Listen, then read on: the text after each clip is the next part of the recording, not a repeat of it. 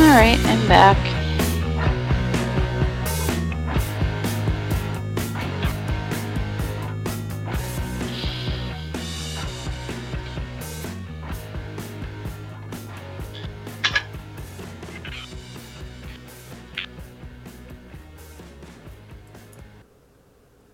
And welcome to episode 21. I think that's what we're at right now, John. Kathy's 21.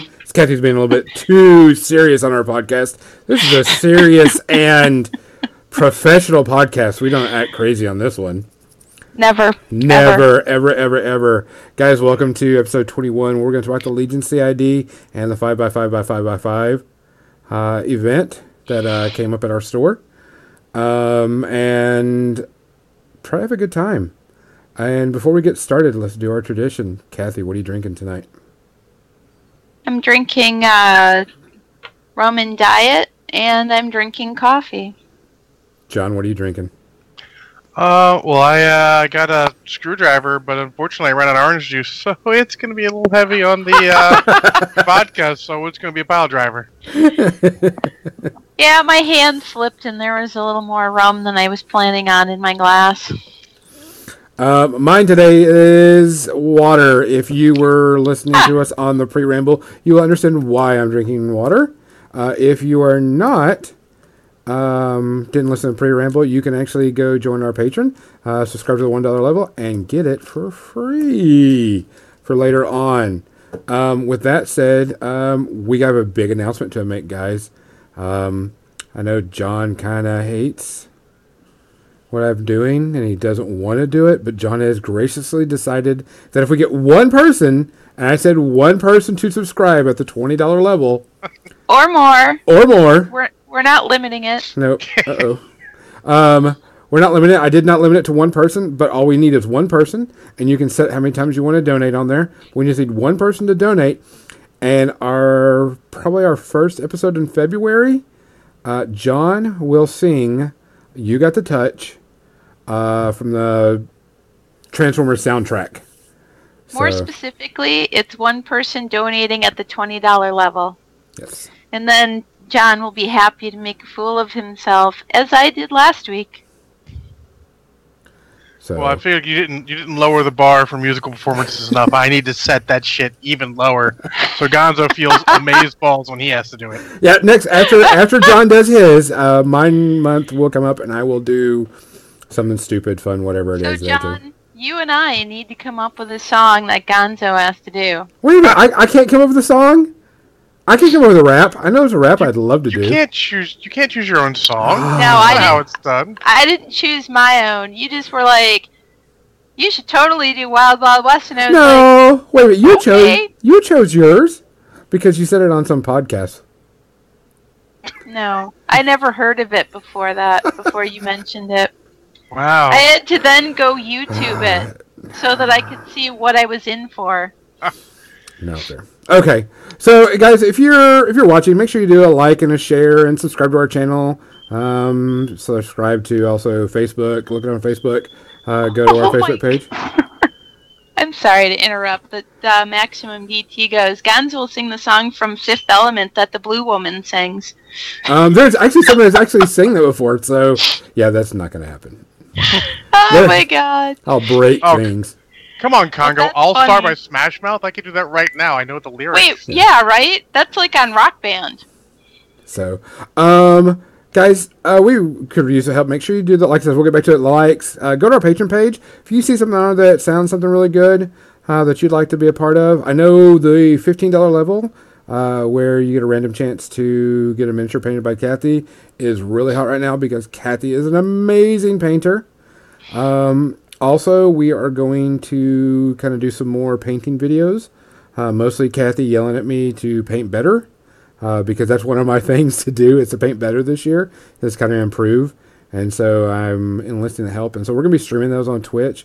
We're not sure if we're going to do it on a certain day or a certain time. I've got to get with her schedule and see where it goes. Yeah, it may be a random thing because I don't have like every Saturday free. Yeah, and neither do I. I'm going to be going to conventions and stuff. Yeah. But that's something we want to do, and people have asked for it. So we'll see what we can do there. We're also kind of thinking about adding a $10 level to our patron area, but we're not sure what we're going to do or what it is yet. Follow our Facebook page. Like us on Facebook, More Than Dice podcast, and you'll get notified when we warn you that we are going to do those live streaming things. Also, we do have some stuff coming in. My graphic guy is almost done with our stuff, and we'll be having some stuff that we can sell and put together for people. Also, if you won something, if you won a prize from us, last week, you should have got an email from our sponsor, Broken Egg Games, right over there. Let's see. Yep, there it is. Yeah.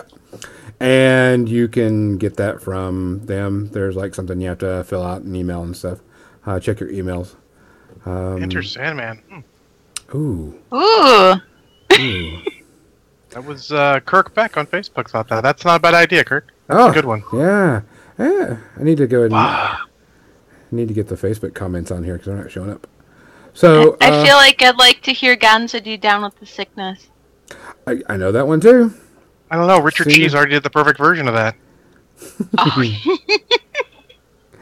If he did it like that, I'd love that. I don't think I can handle that one. I'd probably die. I'm sure I could do a bunch of stuff just kind of silly, stupid.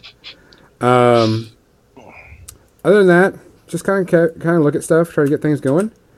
With that said, let's go with the 5x5x5 thing.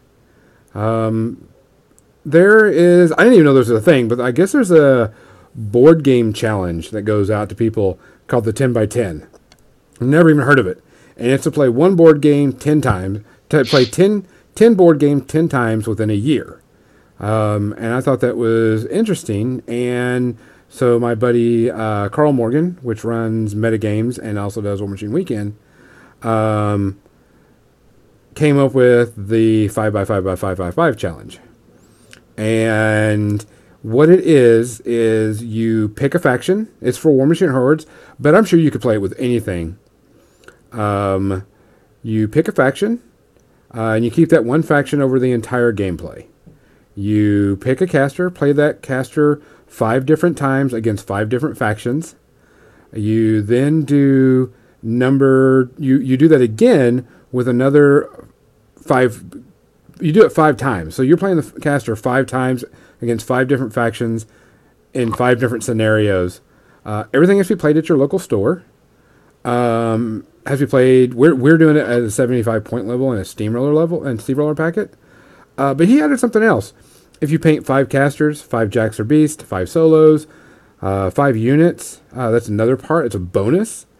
And what our store did, what I thought was really good, is if you complete it, you get a special War Machine themed t-shirt. If you participate in it, you get 10% off the faction that you're playing, which is great. And he's going to have random prizes and stuff done.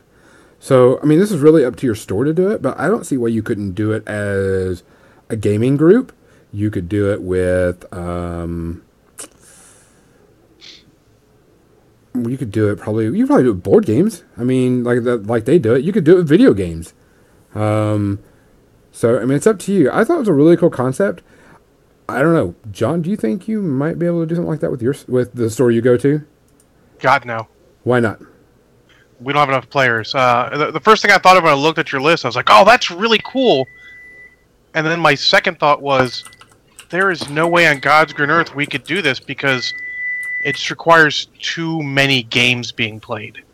Okay. So it doesn't sound like much, it's 25 games, but you're also 25 games against 25 different factions and different scenarios. It's a lot of restrictions. It makes it hard for a small community to do. So if you're a smaller community, you'd probably want to make it the 3x3x3 challenge or something. Okay. So you want to scale it back for whatever your local group can do. Gotcha. So it's not that you couldn't do the challenge. It's you need to tweak it a bit. Yeah, because honestly, if I tried to do it, I thought about it. If I tried the challenge, I wouldn't be able to get it done in a year. Gotcha. I literally, if I were to play on a weekly basis, I'd play against the same 2 or 3 peoples, and while we'd get the 5 scenarios, it wouldn't be 5 different factions. Crap.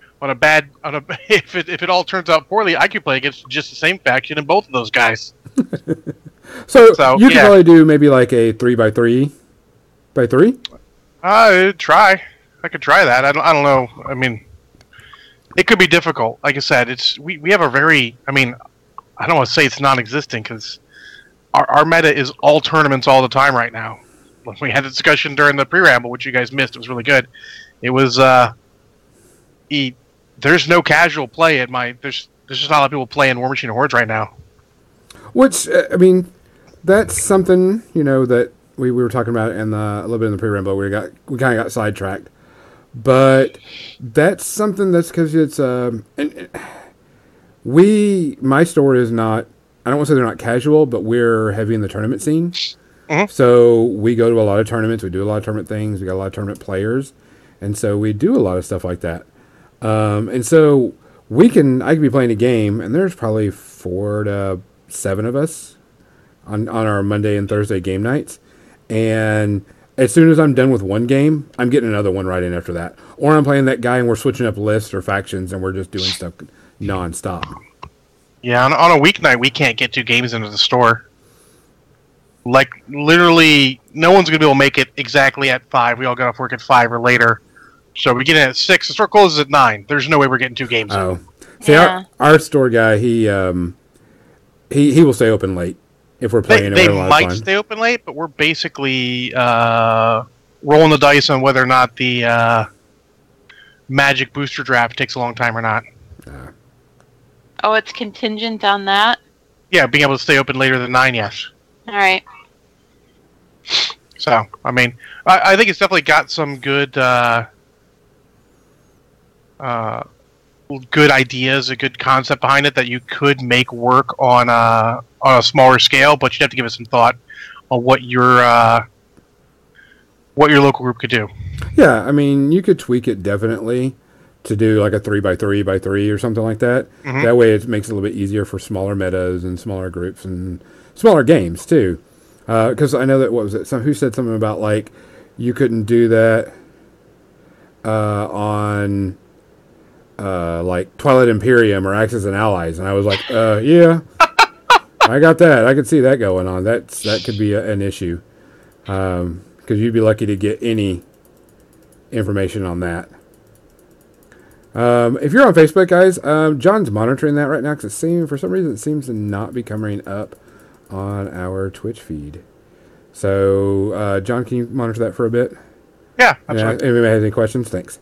And it also depends on your local store. Luckily, our store owner is a super awesome guy. He has a ton of stuff, and he's a big player, and he does all this stuff. So he sometimes he'll stay quite a bit later than normal, but then there's days he's like, get the hell out. So we just have to get all that fun things going. Mm-hmm. Kathy, what do you think about you? What do I think about what? What do you think about that from you? Do you not play enough? I don't play enough. It's the same old story I've been telling. We don't have a local game store, really. Mm-hmm. All the game stores are at least 45 minutes away, so it's not terribly convenient. If we're going there on a weeknight, we're battling through Chicago rush hour traffic to get there. So we're not going to get there very early. There's not going to be a lot of time to play. So that's why I find myself not playing the games as much as I would like to. I get together with friends once or twice a month to do board games. And then my Monday night D&D game, and that's kind of all the gaming I do. I was supposed to play some Necromunda with my friend Dave at the Adepticon meeting today, but he and I both had to cancel, so that didn't happen. So did you cancel the Adepticon meeting, or you had to cancel the game meeting? Oh, the meeting went forward, but Dave and I both couldn't make it. Gotcha. I was all like, I didn't get to sleep until 4 a.m. and I was in a cocoon of blankets for for quite some time this morning. How did Adepticon go? Because that's my first big con coming up. How are y'all doing on that? You almost ready? Well, I mean, we're doing Fort Wapple. We're doing the Hobby Hangout, the Hobby Lounge, not the Hobby Hangout. It's just a bunch of people getting together, sitting at tables, painting models. It's a fun social thing.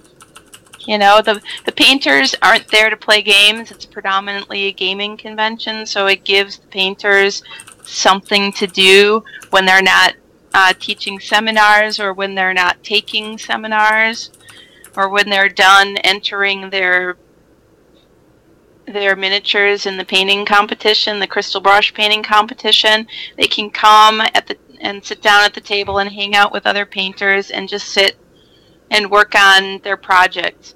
And, you know, we get people who are coming in, sitting down and putting the last touches on their, you know, on their War Machine stuff for the tournament, or they're putting their finishing touches on their 40K stuff for the 40K tournament. So it's not just, you know, the competition painters that are coming over to the Hobby Lounge to paint. It's anybody. I have a friend who's bringing his daughter out to paint on Saturday morning. So it's fun atmosphere. It's social. So and that's.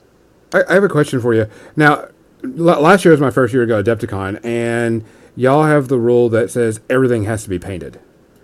For whatever game you're playing, it can't be anything but painted miniatures. How did that come about? I know we're kind of breaking away, but I've just been kind of curious.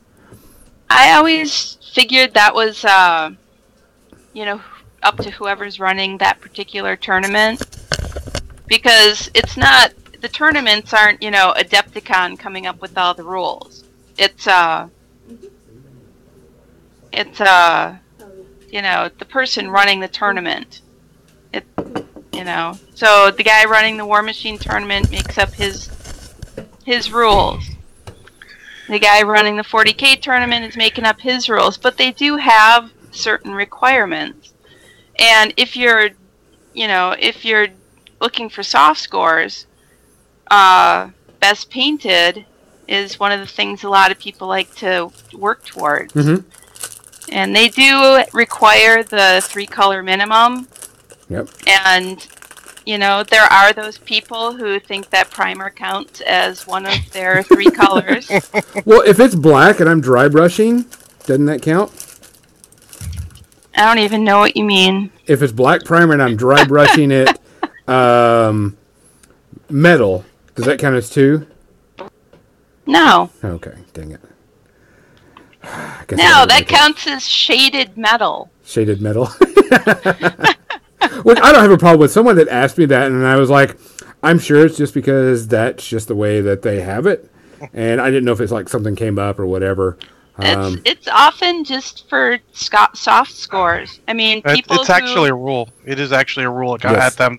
Anyone who's running a tournament, all the models have got to be painted. That's an Adepticon rule since day one. Yep. I don't know where it came from myself, even though I was, you know, around when Adepticon came out. It was just one of those things they decided. I think they just wanted to be good ambassadors of the hobby. You know, having this con, everyone's coming out. Well, yeah, I mean, things do look cooler when they're all painted. That's no doubt. Absolutely. You know, you don't want to spend all your time working on your army and then go up against a guy who's just got some, you know, gray plastic on some cork bases. I mean, that's fine. My guys run on cork bases. That's fine at the game store. You know, when you're just doing a casual game, I have no problem playing against somebody whose stuff isn't painted, because my stuff is often in various stages of being painted. You know, because if I'm excited to play a game and I get all the models, I want to spend time painting them. I don't want to just whip 3 colors onto it and call it done and do a dip. Mm-hmm. That's not how I paint. So if I spend all my time painting, then I lose the enthusiasm for actually playing.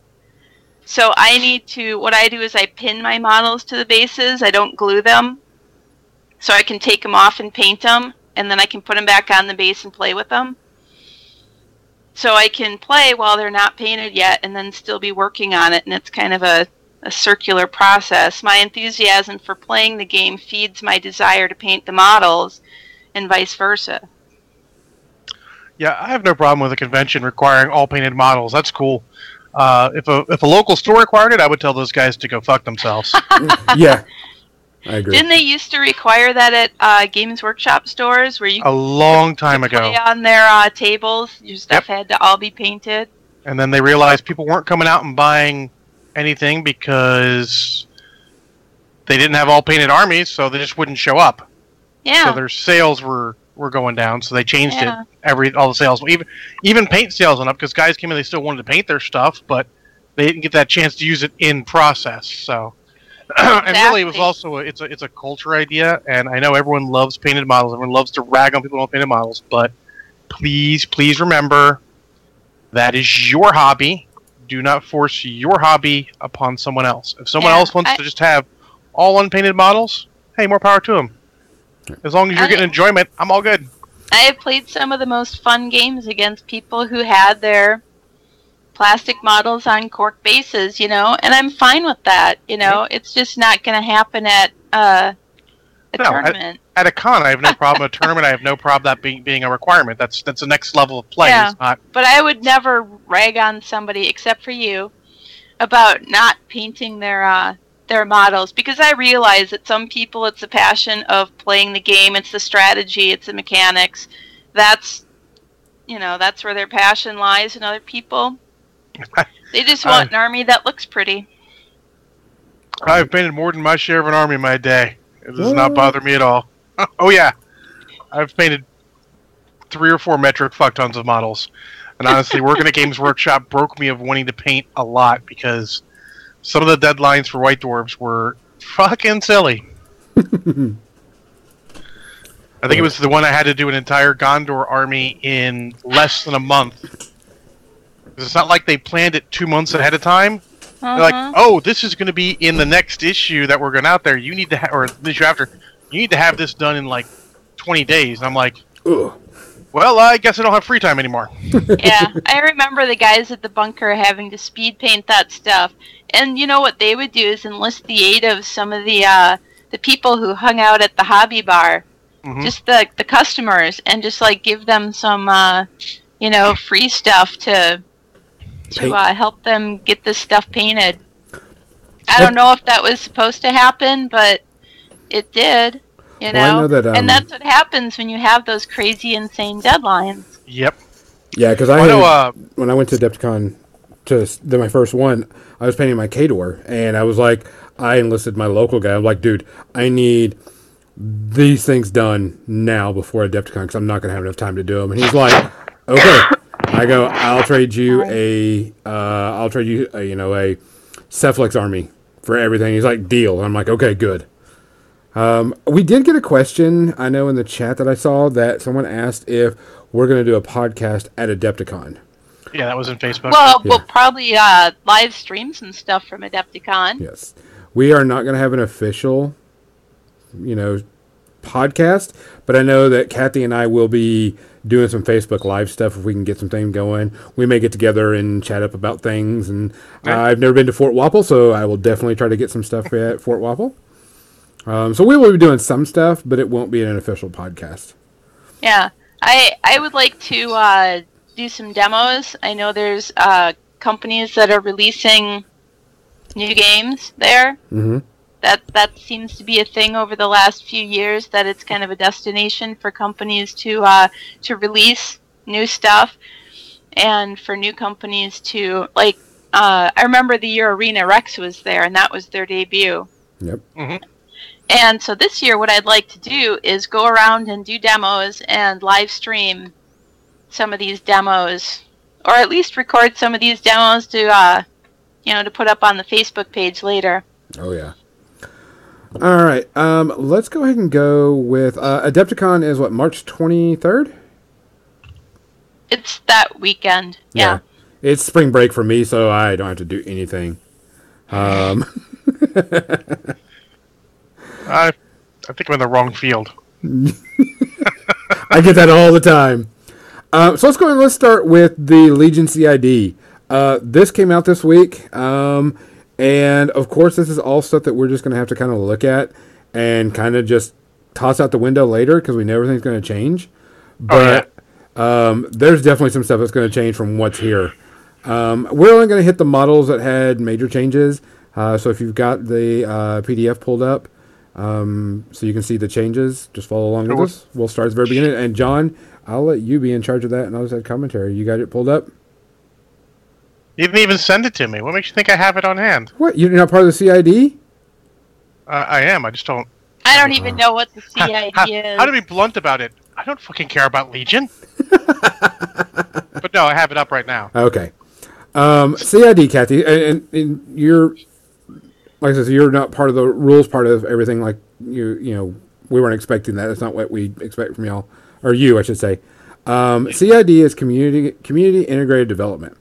What Privateer Press does is they bring out a section of models from a faction and said, here, guys, this is what we're thinking about changing this model to. Test it out. Let us know what you think. Sort of like beta testing for their game.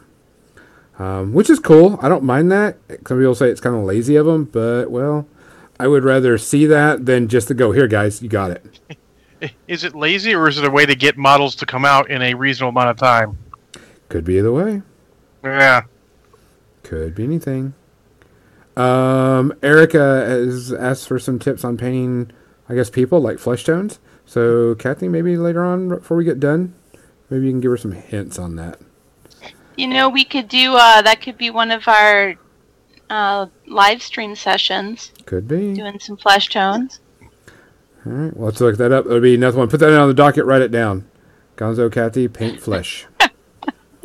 John, go ahead. What's our first model we're talking about? It would be Absolunia, Terror of Everblight. Okay. And it looks like they just changed a couple things. They changed her feet, which basically heals all her battle group in her control area, and also gives her models rapid healing. And rapid healing is when they get damaged by an enemy attack. After the attack is resolved, remove D3 damage points. So it doesn't help if you're dead, but if you live through it, it's not bad. So pretty much it's almost like, what, Doomy 3s? Similar. Yeah. Similar. Yeah, it's not as... It just heals them all back up. It's not basically giving you a time walk sort of turn. Because Doomy's tends to give you a time walk worth his beast. It's not worth even messing with them on that turn. But, they also replaced 2 of her spells. They got rid of Aggravator and Forced Evolution. Forced Evolution was pretty horrific on a couple of their models, so I'm not surprised. For Playing God, which my local Legion player says is probably going to get errated because it seems a little much. Yeah. And that basically, you put on a model on a War Beast, and they get to use her spontaneous mutations, which requires you to spend Fury, so I'm sure it's going to have to be errated, so I think they have to force to get them, which is fine there. Yeah. But it also lets her transfer to that War Beast without spending Fury. He thinks that part's going to get errated. I don't actually think it's broken, but because they are still taking damage, I don't really care if you can send it to them as much as you want. They're eventually going to die. Eventually. Yeah. Or the beast is. Yeah. And then they also gave her Refuge, which is a spell that's all over the place. And pretty solid in a faction with a bunch of guys with range attacks. And she's pretty War Beast heavy point-wise, too. I mean, 31 is pretty big for War Beast, so you can definitely see her playing complete War Beast faction. Yeah, mostly War Beast, absolutely. Resourceful's good. It lets her use those couple of upkeeps well without really hurting her stack. So it's pretty solid. I mean, it's good changes. The next one's actually a brand new model, which is Amok the Truthbringer, and he's just a Legion Blighted Ogryn Solo. Highlights of him are pretty much that he is an attachment to the Warcaster. Mm-hmm. He's an 8-box attachment, which is pretty cool. He's tough, like Ogryn do. He has Arcane Void when a model's command ranges target enemy spell. Spellcaster immediately suffers D3 damage points, sort of like the Void Tracers for Ret. He also has Exorcist, like that one Menoth Jack. all within 10 inches, enemy models incorporeal. He's got he gives rise to all the Ogryn within his command range of 9, which is pretty cool. Yeah. He also has rise, and he's got Spiritual Conduit. While his Warlock is in his command range, they get +2 range on spells that they cast themselves. So he's pretty solid. I mean, pretty cool. Right. He's a 5-point attachment, but no, I mean, it's good to have options. It's some casters don't want the Succubus, and he'll be a good option for them. We're going to go back to what Xander just brought up, because I was reading it too, that playing God, they only get the spontaneous mutation that Epsilonia uses. They don't get to choose whichever one they want. Oh, okay, that's So fair. That makes it a whole lot easier. Yeah, absolutely it does. I think the transferring damage to the effective war beast without spending Fury, I think that's going to be something. I don't know. I think it could go as it is. I mean, it doesn't really. It's not that big of a deal. You know, Yeah. I don't look at that big of a deal. You're still hitting her less armor probably for more damage. So Yeah, you'll be spiking that war beast pretty heavily. yeah. So we'll see. Let's keep going.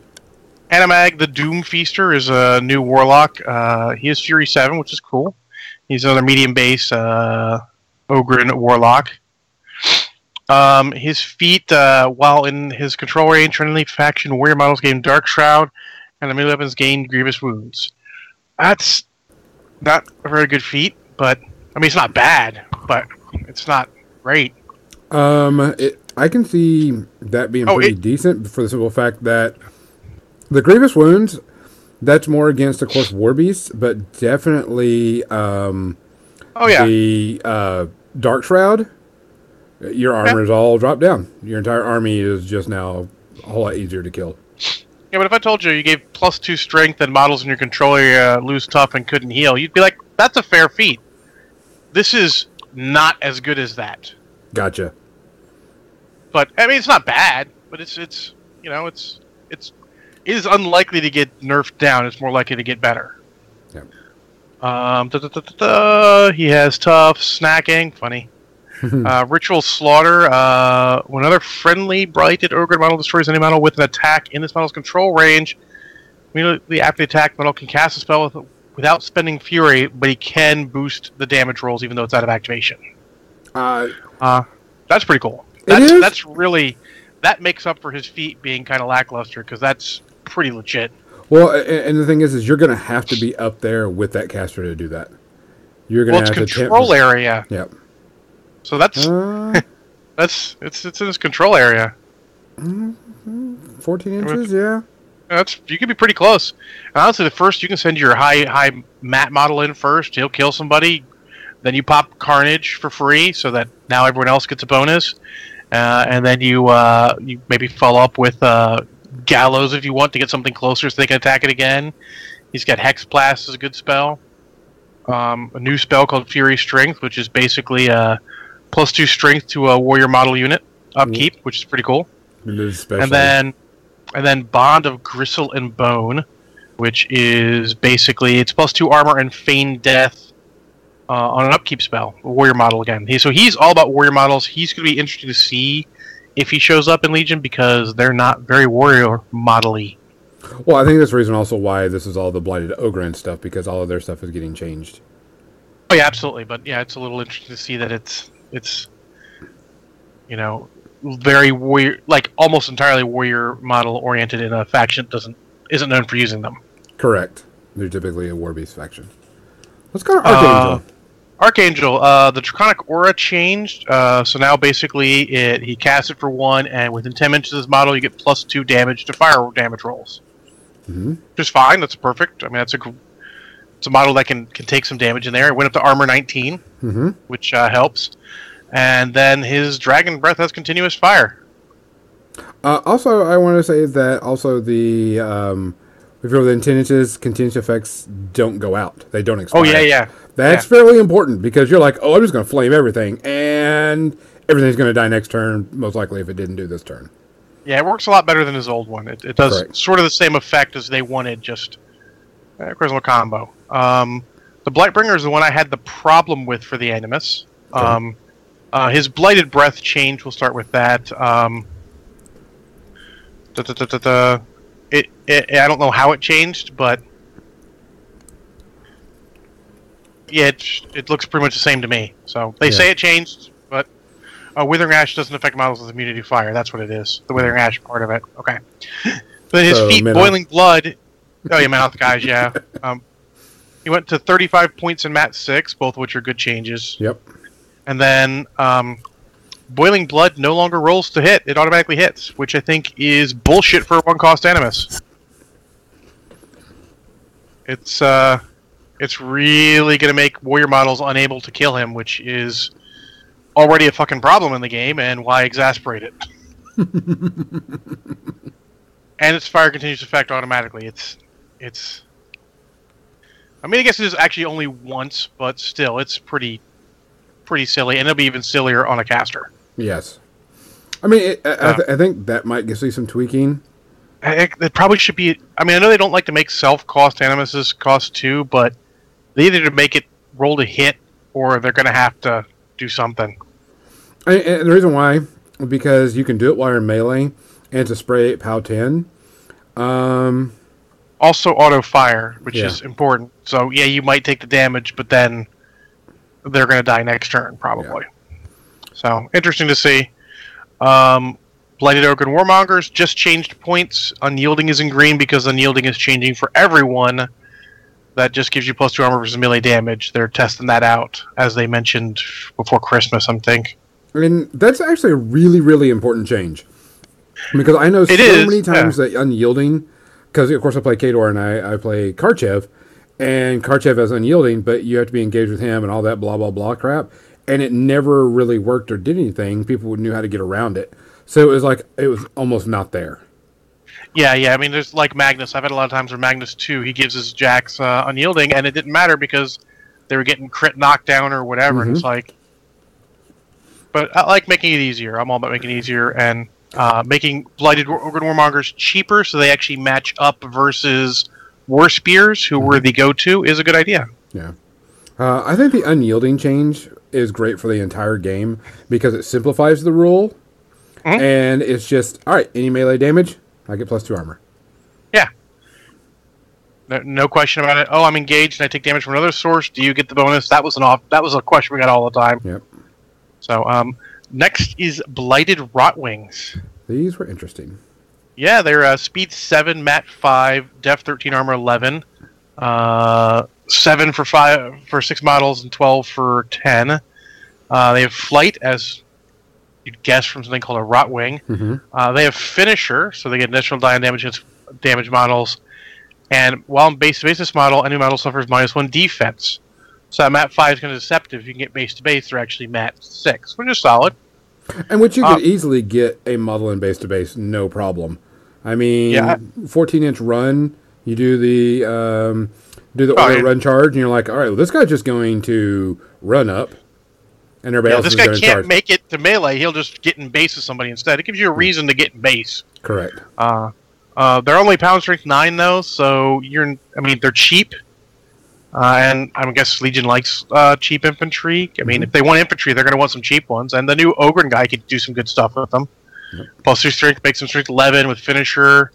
You can do some damage with Jack then. Power 11 Webmasters do a good job. So, definitely got some potential. Yep.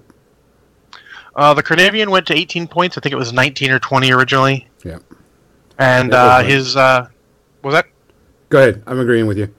Oh, yeah. And his spray got continuous attack fire, which is fine because he's still only, Rat 4. So, he was fine. He was a little overcosted. No one was using him. This is a good chance to see if it'll get him back in. Yeah, I mean, I know a lot of people just didn't take him because of his cost. But I think Spiny Growth should have changed that already, but I don't think they're factoring that in. Yeah, I mean, he only not at one cost. Yeah, I mean, he only went down 1 point, so it's not a huge thing, but it is definitely a good thing. Mm-hmm. Then Chosen of Everblight, which are those Ogren Centaur dudes. Mm-hmm. Speed 7, mat 7, armor 17. They are pretty expensive. They're basically cavalry costs, but they do have 8 boxes each, so that's good. Mm-hmm. It's 12 for 3 of them, or 20 for 5. They do have cavalry, they have Pathfinder, they have tough, they have rapid healing all the time, which is cool. And they have Reposition 3. So they're basically their version of heavy cav. Correct. And Brutal they're charge on POW. him makes him really good. Yeah, so it makes them POW 15 charges, which is good. And, boosted charge because cavalry, so Mat 7 boosted's awesome. And the mount attack is POW 14, so, I mean, they're immediately a solid cavalry choice. Oh, and also a crit knockdown on the mount is actually Yes, pretty crit nice. knockdown. Yep. Good, solid. And then Golab, who is the new caster's War Beast. He is speed 7, he's mat 7, he's 13, 17 defenses, Fury 4, so pretty solid there. 17 points, 30 boxes. He has sprint as an Animus. I know some Legion guys are like, is it okay to give anyone sprint in Legion? And I'm like, yeah, it's fine. He has trust me, as circle player, sprint is not. And those Legion guys are like, even on big, mean, nasty casters like Thagrosh or something. He's flight. He has finisher. He has veteran leader for Blighted Vultures, so they get +1 attack rolls. So I mean, technically up to mat 7 there if they get in base. He has entropic force, so within 5 inches of him, anyone else lose tough and can have damage removed from them, which is probably going to be the biggest problem there because he's a beast that has that inherently, and as we've seen in the past, giving a model that inherently is probably not going to end well. Yeah. He has Carrion Feast. When a living or undead model is destroyed within 5 inches of him, you can choose that model to be removed from play. If it's removed from play from that, it doesn't generate a corpse, and this model can heal D3 damage or remove D3 damage points. So that's cool. It's basically a ranged version of snacking. And then he's got his bond. And Animag is apparently a her. I did not know that. Yeah. It's a female Blighted Ogren Warlock. So cool. Yeah.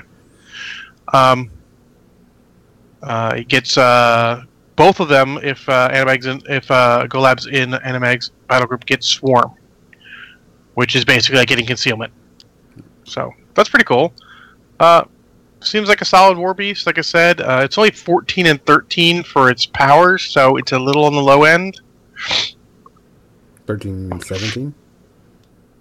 No, it's 14 and 13 for its powers. It's Beak's powers. 14. Gotcha. I was looking at defense on my fault. I was looking at something else. But that's really a weapon master because it's got finisher, so as soon as it's hurt. Yeah. So this is probably the one that's most likely going to be hit one way or the other. Then Gorag Rotten Eye, who is a Blighted Ogre Warmonger Command Attachment. He's an 8-box, mat 7 as you expect from them. He's got Berserk like they do. He has no quarter, which is pretty cool. Mm-hmm. Quarter is a good solid mini feat for a unit. It's doubly so for a unit like the Warmongers. Most interesting, I would say, is that he's got a paralyzing gaze. While in this model's command range, any models with line of sight, this model suffered -2 defense. I have a feeling this is going to change. Because letting him just have an 8-inch range, -2 defense, everything, it's probably not going to... I mean, you have to take a whole unit to go with him, so it might not change too much. Could be okay. But if I were a betting man, I would bet money on that changing.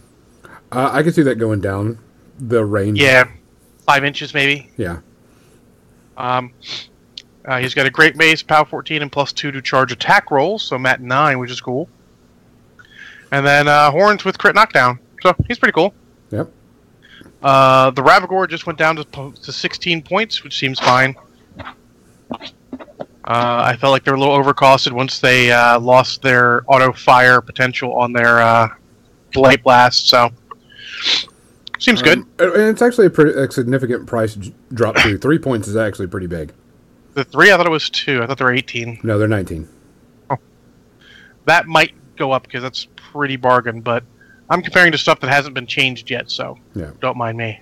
The Scythian also went down to 16. I think we might be seeing a lot of heavy war beasts go down. We'll have to wait till the next Hordes one to come out to see if that's a trend or if it's just Legion ones are overpriced. They don't have the best defensive stats, so it might just be a Legion thing. Because the Scythian was 18, right? Scythian is 18, yes. Yeah, so a 2-point drop, pretty significant. Let's see, Thagrosh, his feat, this is Thagrosh 2. His feat changed from the utter bullshit and no one knows how it really works version it used to be, where everyone gets to attack again, and it was utterly silly. Instead, it becomes he casts Manifest Destiny without spending Fury, and then Warbeast and his battle group, beginning of their activations in his control range, can charge or make slam or trample power attacks without being forced. Which I think is still pretty good. Yeah, I think that's still a pretty good one. He also went up to Depth 14 and up to Speed 6. He got magic on his Blight Fire spray. Spray. And then he got the spell Aggravator instead of one of his spells. I don't remember what spell he lost, but he got Aggravator instead. I'll check that out. Which is gives all of his Warbeast hyper aggressive, which is fine. I mean, it's not really a game-breaking spell because it's kind of expensive. Be pretty good on his feet turn because he's getting Manifest Destiny for 3, so it's more likely he can cast it. Yeah. Honestly, if it wasn't for that, I would say it's a wasted spell on him because, except on the really early turns, you're not going to be able to cast that. He doesn't have that much Fury. And then the Warmonger Warchief's on here only because they're changing Unyielding. Correct. The Warspear Chieftain's only on here because the Warspears are on here. And that's the entire CID for them. Overall, I would say it's very positive. I'm very interested to see what gets finally changed, and seems fair. It seems like they really start to hit their stride with that, and really get some good changes on models. I agree. I talked to my Legion player, and they were like, he's not really worried about it right now. He's like, it's all going to change. I'm not even thinking about it, not even worried about it. It's all changing, so I'm going to wait till it gets closer to the end. I think the only thing that's concerning is that one Animus and point values. But Legion Warbeasts are glass cannons. They hit hard, but they die quickly. So I think also that's going to change.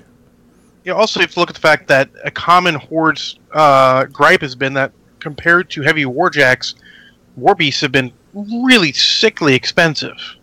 Yes. So it might be a down the line thing, but like I said, we'll have to wait and see. Yeah, definitely have to wait and see. I mean, it's going to be interesting.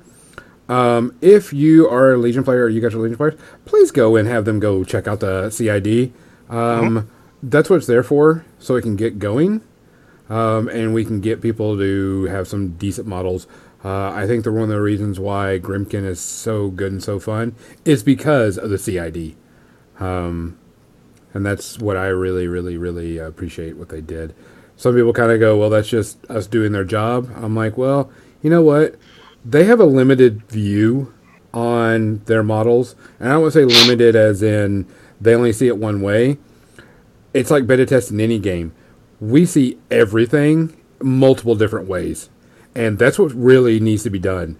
Because I can look at a game, I'll be playing this game and I'm like, I looked at it whenever, when the press gangers around and they gave us the Iron Kingdom stuff to beta test, the role-playing game.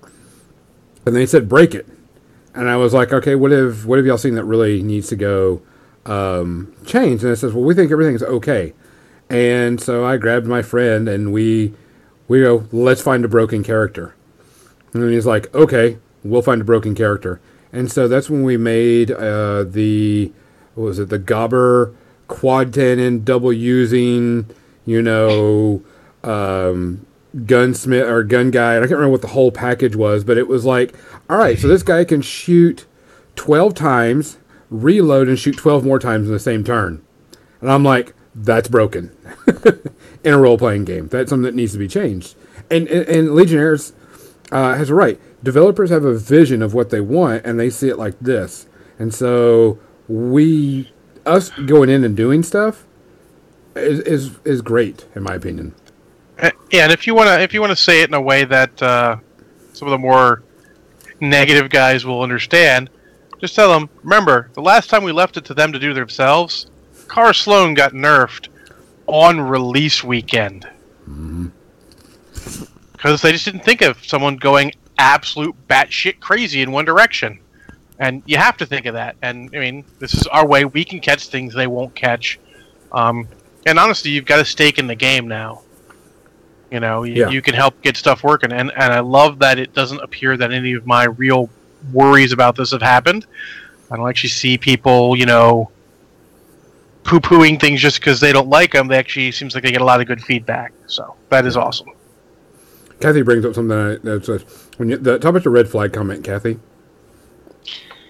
Oh, speaking to game developers, you know, I've known a few that are stymied. You know, the ones that are just starting out. They've got an idea for a game. They've had some play testing, but not enough. And you know, you play the game and you tell them, well, hey, this seems like it's kind of unbalanced right here.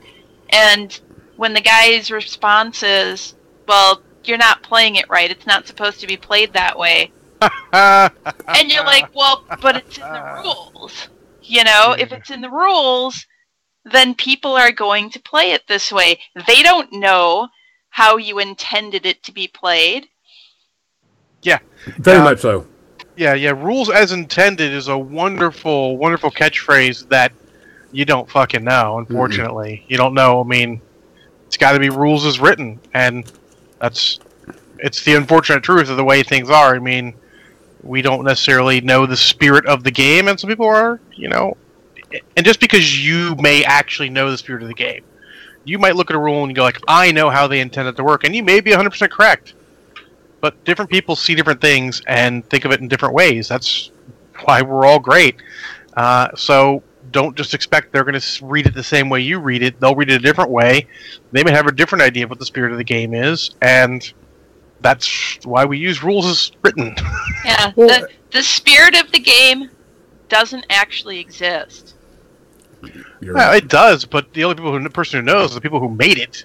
Exactly. Correct, but I mean, it goes back to our conversation we had a bit about how War Machine Hordes has kind of taken the game, and it's not very casual friendly right now. And and I want to take this back. It's not that it's not casual friendly. It's not casual because when I say casual friendly, it's you and I, John, can play a game and we can just have fun and do whatever. That's casual friendly. It's the game's the way it's played is meant to be a competitive style type game. Mm-hmm. So there's a big difference between say casual and casual friendly. You can have a casual friendly game, but we're talking about different ways. We're talking about attitude versus play style. Correct. A casual play style is different than a casual attitude. Correct. And that's the wonders of the English language. Yeah. You need a new word for casual. Because someone brought it up, and if you're going to be playing War Machine Hordes, and you're playing a steamroller, you've got this objective, you're doing this, it's a tournament-style game.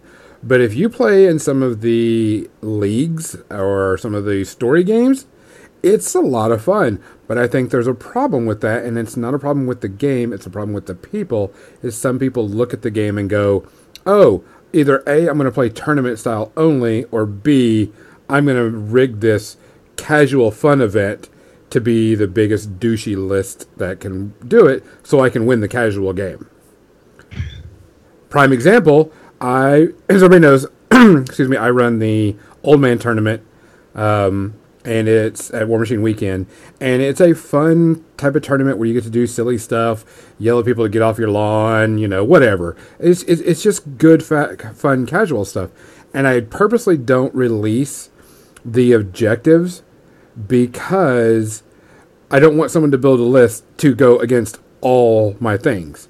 Now, granted, there are some stuff that you know that's going to happen, but I know that some of the people that are of age would take that list, the objective, and go, okay, I need to have this, and this to win this game, and how I'm going to win it is by doing all of this and bringing the most optimized list. And that's not what the game is supposed to be about.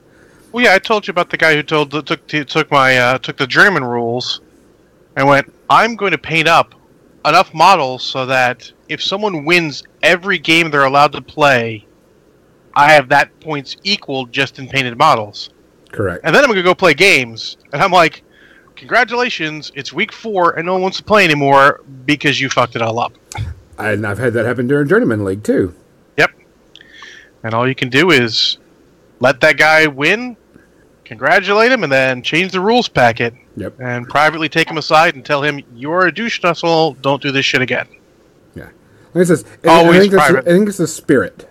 Yes. There's a difference between, like, okay, for that 5x5 and Exedric event, he said if you paint, solos, paint 5 solos, you get that points. And I went, okay, I could paint 5 cast imps, which are little bitty, small guys. I could paint 5 of those in like 20 seconds. And I'm like, that gets that done. But I looked at him and says, I'm not going to do that. I'm going to count so many of those cast imps as one solo. Because that's just who I am. I mean, that's just the spirit of who I am. 'Cause, I mean, I could cheese it up and get, all that stuff done. But it's the spirit of the game. And I think that's what a lot of people forget. There's a lot of spirit of the game that you should be playing the game to have fun, because that's the reason why we got into it. And you can still be ultra competitive and still have fun at the game. The goal of you playing the game should be having fun. It should not be to win. Winning is a possible outcome. Definitely, yeah. I was just looking at Xander's comment on Twitch. I miss how War Machine Hordes used to be the try this army instead of here, let me play my optimized list. And that was making me think of a friend of mine's idea for a tournament. And he's had this idea for a few years, and it's called the Generals Tournament. And essentially, he has enough models where he will make lists for all the different armies in Age of Sigmar, and you are randomly assigned an army in the tournament to play against someone else who's randomly assigned an army.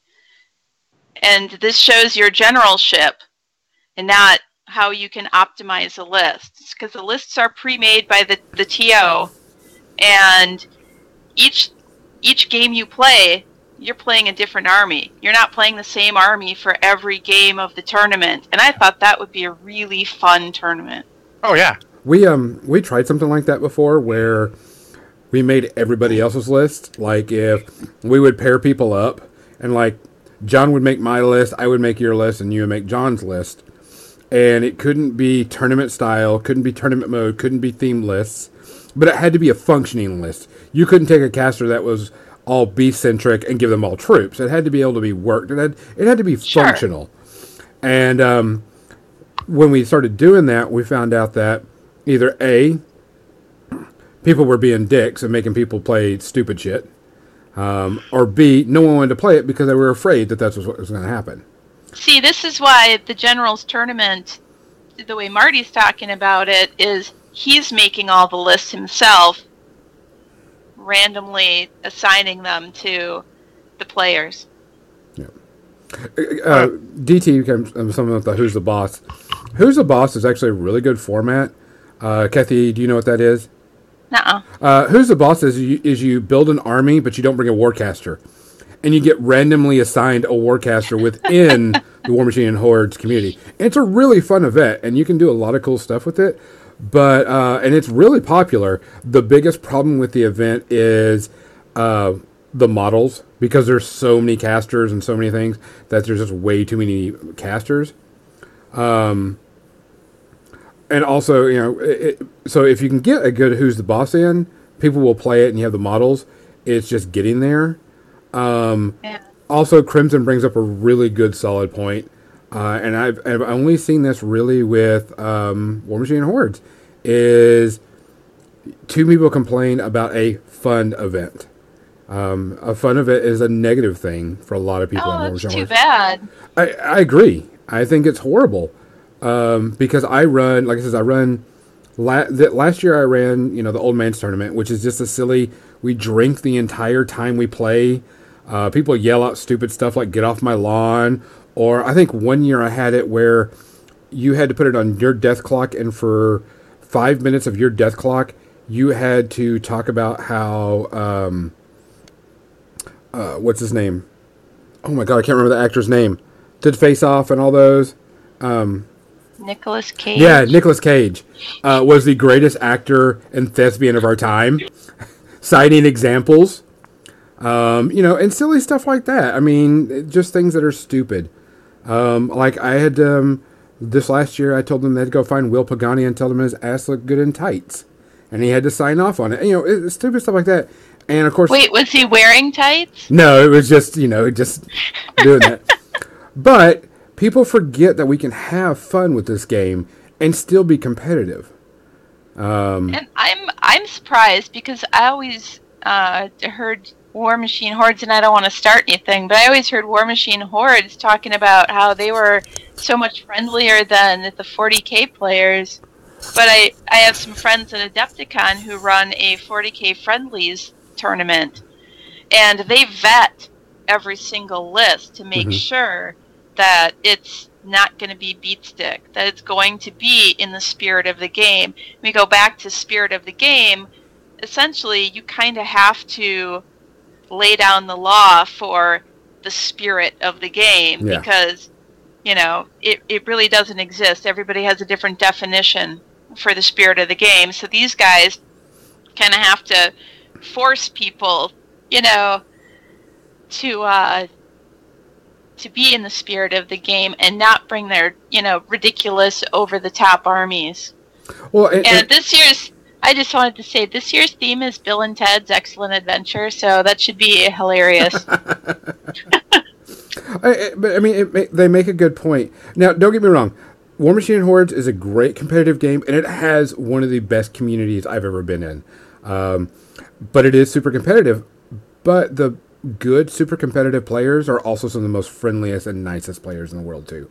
Tim Banky is if I tell anybody if they want to emulate how to be a good War Machine and Hordes player, it's Tim Banky, because Tim, not only is he super nice, he will tell you all the tech, he will tell you how to beat his army, he will tell you how to beat everything, and he's a really good solid tournament player. But I mean, there are some people that are like, oh, I'm not going to tell you what my list is or what my list does, but I'm going to secretly bring it at this tournament and wow and surprise everybody. And so that's kind of been one of the problems with it. But I think it's more of a people problem. John, I can't hear you. Your mic's muted. Mic's muted. Part of what they talk about, what they mean when they talk about the community so much better, stems from, I'll give you two examples of me at sort of cons as tournaments. At War Machine Weekend, when I went right before tournament, I'm chatting with everyone, and everyone's super cool. Guys are like, "Oh, let me go get you a drink" or something like that. They're super friendly and want to talk to everyone new. Correct. I'm right before the night before a tournament where there's 40K and War Machine being played. I'm introduced because I know Rob Bear from Spiky Bits. We go pretty way back. I'm back there. He buys me a drink, which is cool. And then I introduce myself to the rest of his buddies hanging out there. They won't even shake my fucking hand. They're like, "You're War Machine guy. Whatever, dude. Go away." Yeah. Like, that's sort of the difference, You get guys, you get Nathan Hoffman going, "Here's a beer. Sit down and play a board game with me." He barely knew who I was. You got guys who I'm trying to introduce myself as, standard level of introduction in society, and they're looking at you like you're a fucking idiot. And that's generalizing. Not all 40K players like that, but it's I see it more with 40K guys who play seriously than I do with War Machine players who play seriously. Well, I mean, when Adepticon was primarily 40K and fantasy, I mean, it's mostly GW stuff. Mm-hmm. And, Lord of the Rings. And I would hear the fantasy people saying disparaging remarks about the 40K people. 40K people are saying disparaging remarks about the fantasy people, and guess what? They were the same remarks. Yep. Oh, yeah. I'm like, no, it's that way in every single game. Every single game has that element. You're not special. You're not better than the other people for playing your game. I'm sorry. Yes. Yeah. And as a community of We Got Your Back, as a whole, War Machine and Hordes has been the best community ever. I've never seen a community that will spend money on someone they don't know because someone got their army stolen, or give money to a charity because of something that happened to somebody. They are so into that as a group. Everybody watches everybody's back. I know one year at War Machine Weekend, we leave our armies out on the table and go drink for the night, and we expect them to be there in the morning. Most of the games you couldn't do that. But I know that whenever there was somebody that tried to walk away with someone's army, they got the beat down. The entire group got him and beat him down and got his stuff back. We look after each other quite a bit. Now, yes, there is a super competitive, and you've got your select players that have that one-track mind of, I'm going to win at all costs. That's what I'm going to do. Don't talk to me, And they got that narrow vision, and they forget that people do this also as a game, and we all want to win. We got to just live with that. We all want to win. But they got that narrow vision. But I also know that those people that are like that with every game, not just War Machine and Hordes. And I hear that. They're like, oh, that guy used to play Guild Ball, and he was, that narrow vision guy. But that's kind of how it is. Yeah, the more people that are going to be playing a game, the more you're going to see those kind of people in that game. When the game starts out small, like Malifaux when it first started, and there weren't so many people playing in all these different tournaments across the country, you could say it was a really friendly community, and it still is for the most part, but now that there's so many people participating in tournaments and everything, now you're starting to see those assholes coming out. Yeah. And you will. Let's go. It is actually 8:10. Let's switch over to media section. I hope everybody watched some good quality movies this week. No. Sorry. Kathy. Eh? Kathy not watch movies? Yeah, more or less. Hey guys, also I've been reading. I also want to thank Tectonic Dan. Sorry, I have to turn down my heater a little bit. It's getting a little hot in my room. For being our sponsor. He's our sponsor for our media section. Guys, if you really like his stuff, go check him out if you need pre-MDF stuff. He has some really cool terrain. Go and check him out. Tell him we sent y'all. And I'm sure he'll hook you up with some really cool stuff. Tectonic Dan is a wizard with the laser cut MDF terrain. Yes, he is. It's amazing. He's also a wizard, Dan. He's also a really awesome guy. He goes to a lot of conventions, and he'll sit and chat with you and everything. So check him out. He's really, really cool. All right. So I actually watched 5 movies this week. Wow. I'll start with the first one, and then someone else can take up after that. Sure. All right. Everybody cool with that? So I went and pulled out I pulled out a Blu-ray. Didn't like what I was seeing, so I put it on because there was something wrong with my TV. Going back to what we were talking about in the beginning of the show. I put in Harry Potter, the first Harry Potter, and was watching that with Erica, and it was interesting to see that after I've seen everything and see how young he was. It was really, really weird. I was like, okay, this is kind of cool. This is different. This is neat. Wow. He's really, really young. But what I really enjoyed more than anything was asking someone that's a super fan about Harry Potter about things that happen in the Harry Potter universe. Because I don't know a lot about the Harry Potter universe. I just know movies and what people tell me. And it was really, really interesting to hear the behind the scenes of why this character has this and why this character has that, and things that were going on in the movie of the little Easter egg nuances. Doing it. I'll tell you right now, it still holds up to time. Some of the graphics are a little, you can tell now. You can tell that's because the graphics are just a little outdated. But it was really still a good show. It's still fun to watch Harry Potter. Even though I've seen it millions of times, it was interesting to watch the original Harry Potter and get a good feel. And watch it with somebody that is like a super fan, which was kind of funny. Because, I did all the Harry Potter tests to find out what house I was. And I just did it for fun because I'm not a huge one. Hufflepuff. Are you a Hufflepuff? No, you're a Hufflepuff. Actually, no, I'm a Gryffindor. I'm a Gryffindor too. Which was just funny because one of my kids at school is very, very into Harry Potter. and she wears Harry Potter stuff all the time and reads Harry Potter. And she was like, she's a Hufflepuff, and she was like, "What are you?" And I says, "Well, I did the test, and I don't know how they figure it out. I just did it for fun, and I'm a Gryffindor." And she goes, "Oh, you're a Gryffindor." I'm like, "Oh, we're gonna go there then, Hufflepuff." And she's like, "Yeah, we are." I says, "All right, you don't get to play Magic at the end of the day today." She's like, "Oh no, I'm sorry," and I'm like, "I'm just kidding." So, Harry Potter, the Sorcerer's Stone, I would probably give it maybe one shot of Kraken. But I mean, that's just because it's dated, but it's still good as a dated movie. Fair enough. Kathy, did you watch anything? Not really. I just watched reruns of Death in Paradise, the British mystery show that takes place in the Caribbean. Never even heard of it. I don't feel I've like never heard of it either.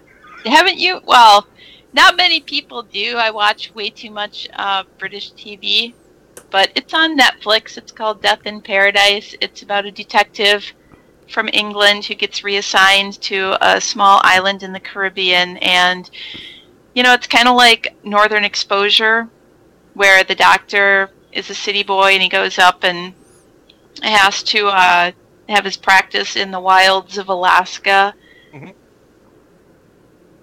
Yeah, it's kind of in that same vein, but it's funny, it's quirky, and Jim and I will watch it almost every evening until we get through the whole thing.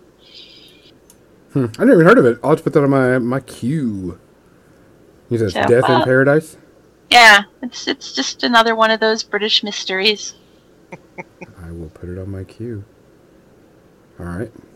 John, what's your first one? I can only talk about one because the other one I watched is going to be on the next minis and movies, Okay. which is Sicario, if anyone's wondering. I love that movie. Oh, I'm not going to spoil it for what my opinion is, but I actually watched Bright. Funny story. We had really bad ice here Tuesday. I go out of the apartment or the house on Wednesday, and I slip and fall down twice. Or go out on Tuesday and slip and fall down twice. I was good that day. The next day, I could not move out of bed, so I just laid in bed and did stuff. So I watched Bright since you guys had recommended it.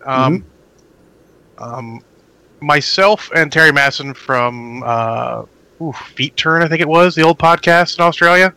Mm-hmm. We were chatting about it on there. I tried to give any spoilers. I thought it was decent. I thought there were a lot of problems, and I think it feels like they were making a TV series out of it first. They're making a series. Because the way everything's set up, it's set up okay for a series, but for a movie, it's paced like shit. I totally agree. That was exactly how I felt about it. And Will Smith's character is not likable enough through the first part of it. And like I said, a TV series would be okay. There's more room for growth. But in the limited time, they could have given you a little brief intro, then go straight into the call where the wand's there, and that would have been good. That was my main big problem with it, was that, Will Smith's not really fucking likable at all through the beginning of that at all. Yeah. Yeah. But other than that, it was pretty good. I like the idea of it. I also think it'd been much better if they just stopped all fucking pretense and made it a Shadowrun movie. I think that's I'm probably because sure of the whoever has license. Shadowrun is staring at them intently and talking to their lawyer like, how good of a case do we have? Yeah. Because that shit's pretty spot on. I think the reason why there's plenty of other urban fantasy out there, though. Shadowrun does not corner the market on urban fantasy. But No. this is like the feel of it. This is like, oh, you really getting close there, dudes. But remember, Yeah. there was no cyberpunk in this. That's There what was no set- cyberpunk in it. That's what really put it apart, and you really can't say it was Shadowrun because there was no cyberpunk in it. But it did have Yes. a lot of the feels yet. I agree with you too that I felt that it would make a better TV series, Netflix series, than a movie, and I think there's a lot more that you can do with it as a series. And I'd really love to see it as a series. Yeah, that's what I was thinking too. Yeah, but overall, I thought it was pretty decent. I give it 2 shots of Kraken. The big mistakes in it are big enough to drag it down, but still totally watchable. I'll still watch the second one when it comes out. Oh yeah, 100%. Definitely, I'll watch the second one. I agree with you too. I think it just needed to be a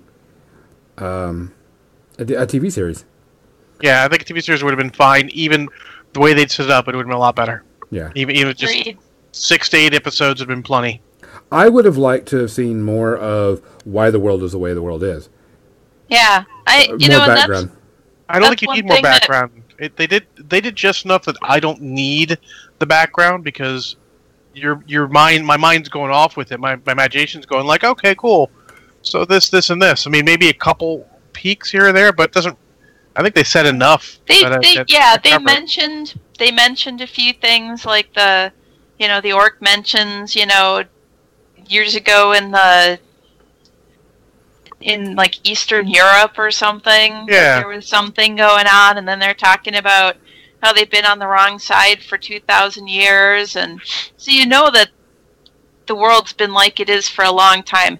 In that way, it's not like Shadowrun, where all of a sudden you have this awakening, and all of a sudden everybody's, changing.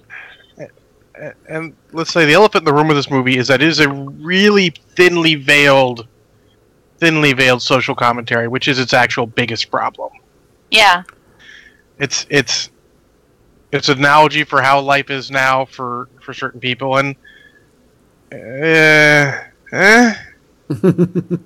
don't think it doesn't do it justice. I think by veiling it as thinly as they did, and not just sort of sliding the orcs in to be their own, persecuted people. Because Will Smith wasn't at all. The Hispanic guy mentioned it, but really the orc guy is the only guy who got any shit at all. So I think that really did a disservice rather than adding anything good to it. I think if they would have done it as a TV show, an hour-long TV show, yep, you would have got more into it. You would have loved it, binge watched it to the end, and it would have been even crazier. Yeah, I think it would have been great. Yeah, I'd still be happy if they do develop a spin-off TV show in the same world, and it doesn't have to have the same main characters even. Mm-hmm. Yeah, I definitely hope that they do that. I'm looking forward to 2. So that'll be interesting to see where they take it. Because I know a lot of people, like, the critics hated it. They hated it like crazy. And I'm kind of curious what they're going to do if they would take and change the world and story up to change what's going on in the thing. To be honest, though, I think that's more David Ayer than anything else. No offense to him. Having seen 3 movies now with David Ayer, being Fury, Suicide Squad, and this and Suicide Squad are much closer in quality to each other, so I have to think that Fury is an outlier. A movie that was brought up because of its cast and all. And I think it just be that critics don't like the way he makes movies. Mm-hmm. Because Suicide Squad got ripped to shreds way more than it deserved, too. I think they just don't like the way he makes movies. Could be. Yeah. I have no clue. I don't know. Well, I don't keep track of all that stuff. Well, Gonzo, aside from one note I want to talk about at some point about movies, you got like 9 minutes and 4 movies.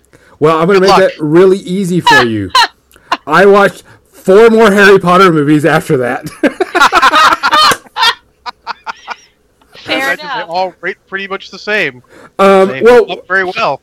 I had to. I painted up a miniature, which, Kathy, I have not finished yet. Let me hear and agree. This is the miniature that Kathy and I worked on for the podcast. And so I had to paint it up real quick, because I already have a Heretic painted up for my personal use, because I bought the one that comes in the blister. Woo! Chair just almost broke. And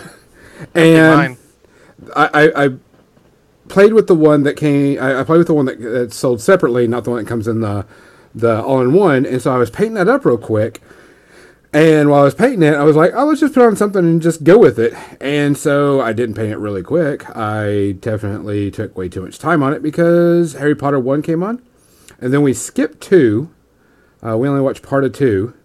Well, it's because Erica was like, I didn't like 2 as much. So should we skip to the 3? And see, I'm a big, like my favorite character of the Harry Potter, I like Luna.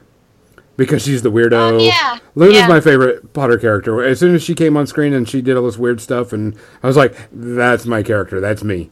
Type thing. And so I just kept on watching it and watching it and watching it and seeing the progression go through it. Because if people know me, I don't sleep on the weekends.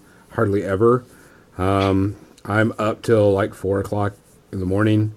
And then finally go to bed for a few hours and get up and do stuff. So it was just constantly going through it. And so I watched, 4 or 5 Harry Potter movies right in a row.